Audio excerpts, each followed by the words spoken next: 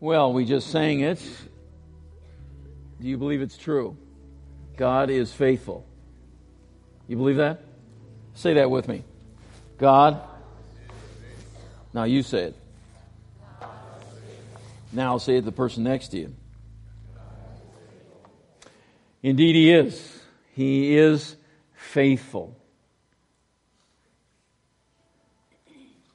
And here we are on the last Sunday in 2018. Fast away the old year passes. Fa la la la la. La la la la.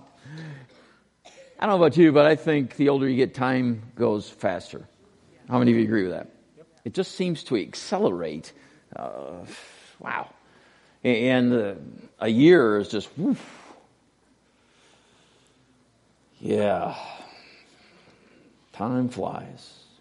But I believe that it is right, as you've heard this morning from Michael, that times like these are significant for reflection, for evaluation, and then for projection. Where have we been? Where are we now? And where, by God's grace, are we going? And so we ponder for a moment what kind of year it was. For some in here, it was a great year. A really great year. It was a good year. A very good year. For others in here, it was kind of a so-so year. For some, it was a tough year. It was a year you just soon forget about because, I don't want to have to do that again. That was a tough one. So here we are on the brink of another new year, another crossroads. And so it's a good time just to think about, God, where is my life? Where am I headed? Is my family going in the right direction? Am I going in the right direction? What needs to happen so that I can be going in the direction that you have for me? As I think about the start of another year, I have some concerns about the quality of my life. Now, we talk a lot about quality of life, right? It's kicked around in all kinds of different forms and formats. But I do have some concerns about the quality of my life. Let me explain that, and just to be very transparent, it seems like too often I don't live, I just get things done. Anybody relate to that? We're not human beings, we're human doings. That's our task, to get it done. My life seems to be mostly task-oriented. I wake up, I do what I need to do to get ready, I spend time with God, I pray, and then I come into church, hit the office, start replying to emails, doing all kinds of administrative stuff and stuff of ministry, and another day goes by. Sermons and teaching topics that began with a really good idea as I'm reading God's Word, and something just sparks in there, and now breathing down my neck because there are deadlines. And what began as a really cool thought from God is now just about get it done. Get it done because next Sunday's coming or next whatever's coming.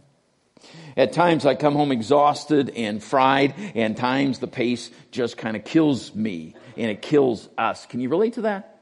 Life is just really, really busy. Too much task, too little living. Anybody here relate to that? Too much task, too little living. Yeah, I think if we're honest for a moment, that's kind of where many of us find ourselves. And this weariness in my life can show up in some ways that, honestly, I'm not too proud of. Let me give you an example. I'm just sharing my heart with you. Here's one. Sometimes I hesitate to ask the question, how are you? I'm your pastor. It's kind of my job, right? To ask, how are you? How are you? But I'm an introvert. This is a stretch. Because every time I ask that question, it becomes then, in my mind at least at times, an invitation to a conversation I don't have time for. And not only do I not have time for that conversation, I'm going to get into issues that I'm going to feel obligated to do something about. Because now it's on me, right? And so as I process this, I'm just being honest with you here, right? As I process this, if I go up to you and say, how are you?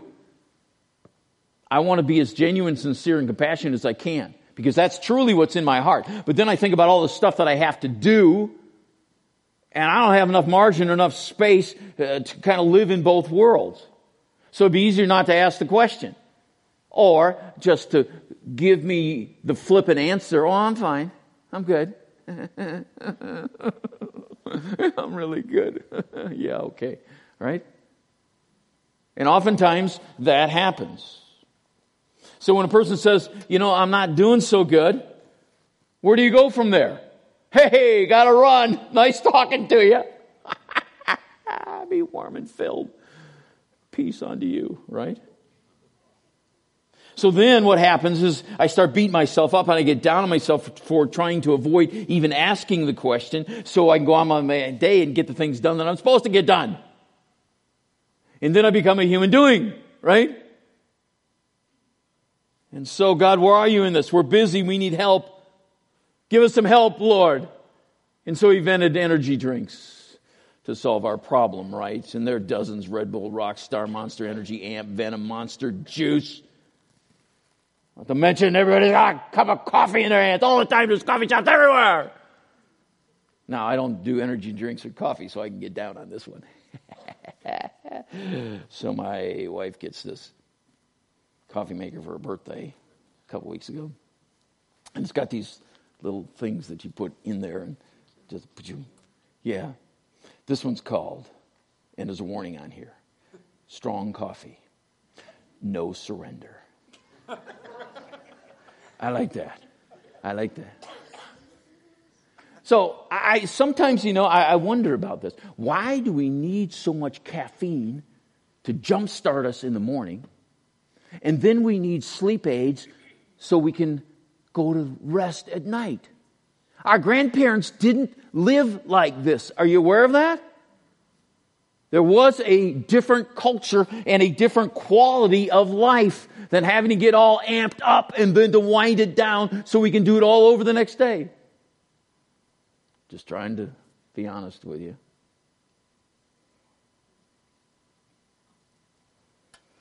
We thought the age of technology would make life simpler and easier. I believe it's got us by the throat. And it's always buzzing, always popping, always dinging, always doing something, right? We feel the need to operate at the speed of computers, and seriously, I can get irritated. My email takes milliseconds to send, when it wasn't just that long ago. I remember it took like 10, 15 seconds to send an email, and that was fast, right? We're running around like ants after you step on their heel, or hamsters on a wheel.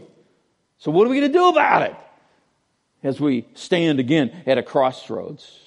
How in the world can we create some margin and space and change the quality of our life? Which, if we're honest with ourselves, and I don't mean to be dark and depressing, but for many of us, this is where we live. And it's just endless. And it's accelerating. And it's getting out of control for many people in this room. So what do we do? Well, I'm convinced that, like the prodigal son, we aren't going to do anything about it until we come to our senses.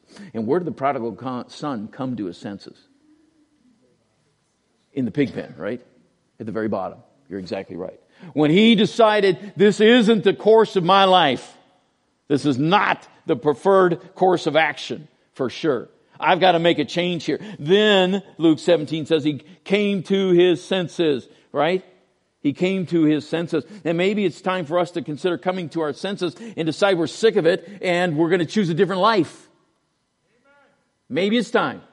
And maybe a few people will take me up on this. I don't know. But I'm concerned about the quality of my life. Till then, this way of getting things done has its benefits. And this is how we rationalize this kind of life. You see, it provides us with this false sense of security.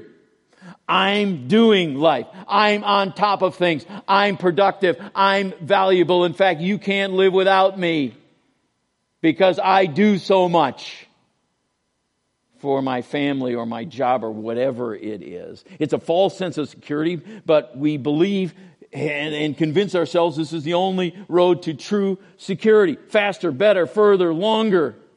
I got to keep going, got to keep doing. We probably won't be honest enough to say, God, you really don't seem to have my back. Where are you, God, in all this? You don't really seem to have, if we're honest with ourselves, we'll say, you know what, God? Since you're not doing it, I got to do it myself. I got to make this happen. I got to get it together. I got to do it. And really, that's our underlying conviction. Is that, God, are you faithful? Will you come through? Can I live my life a little differently and trust you for all that other stuff? After all, if we believe God was going to take care of our concerns, we wouldn't be killing ourselves trying to take care of everyone and everything and being the Savior of the world. Guess what? You're not. And neither am I. And I don't have to take care of everyone and everything all the time. That's God's job, not mine, right? I got to be freed from that kind of thinking. Because it's got us by the throat again, just like technology does. And maybe we're too afraid to slow down. I don't have to face myself or God or my spouse or anyone else because I'm busy. Way too busy. And if I slow down, I'm going to have to face some things that I just shouldn't stay ahead of, right? I got to outrun this because if I have to deal with it, it ain't going to be pretty. But my busyness is just the way it is. And by golly, at least I'm showing that I'm a responsible person by doing things right. That's the way my parents raised me. Be responsible. Get it done. I'm convinced there is a different way to live. I am absolutely convinced there is a different way to live. God's calling us into that different way to live. I really believe that. One that makes more sense. One that includes God. It's in and throughout our day. Next week we'll start a short series called Practicing His Presence. I'm really looking forward to these messages these next couple of weeks. I know I need it. And trust it will encourage you as we begin the new year. We're going to talk about, can we stay in the presence of God all day long? What does that look like? How do we do that? How do I uncompartmentalize my life so that work is here, and then church is here, and then my relationship with my spouse is here, and God is somewhere in a box, and everything's got these boxes. How can we practice His presence throughout the day? How can I recapture this sense that, God, you're with me right now, and I want to do what's really important to you, not my to-do list, which is driving my life, and the tyranny of the urgent has caught me again, and I'm just swept up in this. And we wonder, why does the year go by so fast? Why does it go by so fast? Think about that. Think about that. I've got some good news. God makes all things new. Do you believe that? That's what He said. He makes all things new. The ball's now in our court. I'm ready for the new things God has for you, for me, for our families, for our church, for our community. I'm looking forward to what He has because He makes all things new. I'm grateful for what He has done as I look back. And I'm really, really thankful for His grace, aren't you? That He can put up with us and all of our shenanigans and all of our stuff. And not only does He put up with it, He sets us free from it. And aren't you glad with me that God doesn't treat us as our sins deserve? I am really glad. Here's what Isaiah said. I alone will blot out your sins for my own sake and will never think of them again. Isn't that amazing? Guess what? When you're reminded how awful a sinner you are, where's that coming from? It's not coming from Him. I guarantee it. He will never think of them again. I am He who blots out your transgressions for my own sake and remembers your sins no more. So why do we keep beating ourselves up for what's happened in the past? It's time to pull this into the moment and see ourselves as God sees us. Here's what Hebrews says. I will forgive their wickedness and will remember their sins no more. So we balance this with the New Testament. I will forgive their wickedness and I will never again remember their sins. Isn't that incredible? Wow. The guilt, the shame, it all begins to peel off. And then we stand before a God of great love with His arms open, ready to embrace us. Wow. Wow. But before we move forward in the new year, let's pause and reflect on where we've been. Can you remember where you were a year ago and what was happening in your life? Oftentimes I can't because I'm old, right? But even though my memory might not exactly recall, my journal does. And so that's why I journal. I can look back and I can tell you exactly what was going on in my heart and in my life a year ago, or 10 years ago, or 20 years ago. And so as I was preparing one of my kids' birthday letters that I do annually, my oldest will be 41 in a few weeks, and I start my birthday letters with what I was doing when I was their age. So I went back to 1996 when I was 41. It was a rough year for me personally. Some death, my dad, a lot of stuff happening. But I reread that. You know what? And it wasn't a bummer. It was really cool because here's my daughter Anna, and in a couple of weeks, she's visiting today. In a couple of weeks or a couple of days, she'll turn 28. And so she was 6 years old at the time. So I read my journal, and then I sent her a text this week, and I said, Anna, here's what I read. She said, Dad, I want to die and go to heaven because I want to be with Jesus so bad. That's a 6-year-old. She wasn't depressed. She was excited. Her faith was vibrant, right? And so my 6-year-old was teaching me these valuable lessons about yearning for the presence of Jesus, right? How many of us can say that? I'd as soon die today. Go be with Jesus. Not depressed like I got to get out of this place kind of thing, but because I so long to see him and be with him. And he's waiting for me, right? So that's the power of the journal, right? As I look back on the footprints of my life. But as we encounter the new year, there may be more questions than answers about our future. And you know what? That's okay, because I'm convinced God's got it under control. He knows. He knows. And so to conclude our service today, we're going to take this opportunity to go interactive and reflect, which means we got to get into small groups. You know, when I say that, I cringe because I don't like getting in these small groups. It's just weird and awkward. And it's like, oh, come on. Okay, you're all sitting in a nice theater style. I'm supposed to perform for you with a worship team, and you paid your money to come and see us perform. Why do you have to? And it's like weird. I'm uncomfortable because it's people I don't know. And I might not like them. And, oh, my goodness, this is really a stretch for me. Yeah, I get that. That's why I like to do it to us. Because I like to see us stretch, right? So, I do know this. Whenever I do these groups, I come out saying, that was pretty cool. I learned some stuff about some people I didn't know. And you know what? They're wrestling with the same stuff I'm wrestling with. And I'm not so alone and isolated, and I'm not so weird. Well, maybe not that, but the idea being, we're all in this together. And if we're going to be the body of Christ, we've got to be the body of Christ, and that means we all share. We all share together. This isn't a spectator sport. This is the character and nature of our church. If you're visiting with us, this is who we are. This is who we are. We love to tell our stories, the good, the bad, the ugly, because we're in this together. So we're going to do that now. So when you get into a group, what you're going to do is select a leader. Now, some by default will look at like, oh my goodness, oh, there's Jan Meerdink. He's an elder. Jan, why don't you stand? Can you say hi to Jan? Do you like him? Yeah, I think it's pretty obvious. Yeah, right.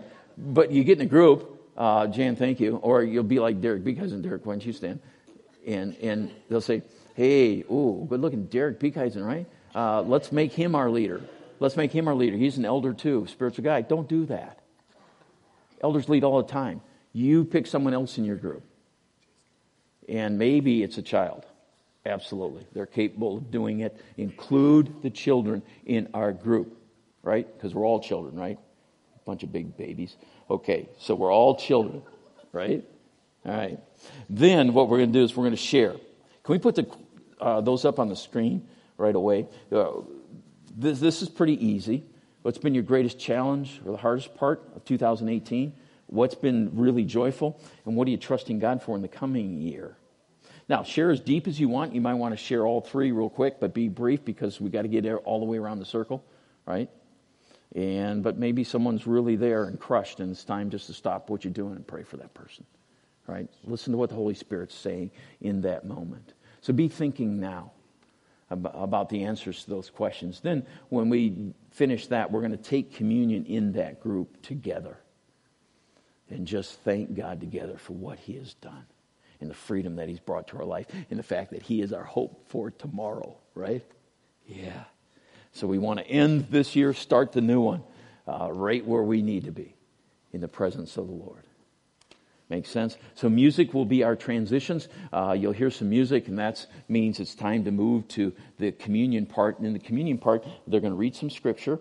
Your leader is, and then have you reflect just for a moment of silence and stillness in your group on these three different questions that'll be on the screen, and then you will take communion together, and then when the worship team comes back up, we'll conclude our service. Does that make sense to you?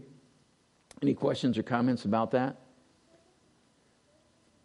Okay, like I usually say, scan now the people around you that you don't want to be with, then turn the opposite directions. Okay, like oh yeah, they're okay, they're all okay. So let's stand together. Okay, the seats do move. Groups of 6, no more than 8, please. 6, no more than 8. Select your leader. Here we go, church.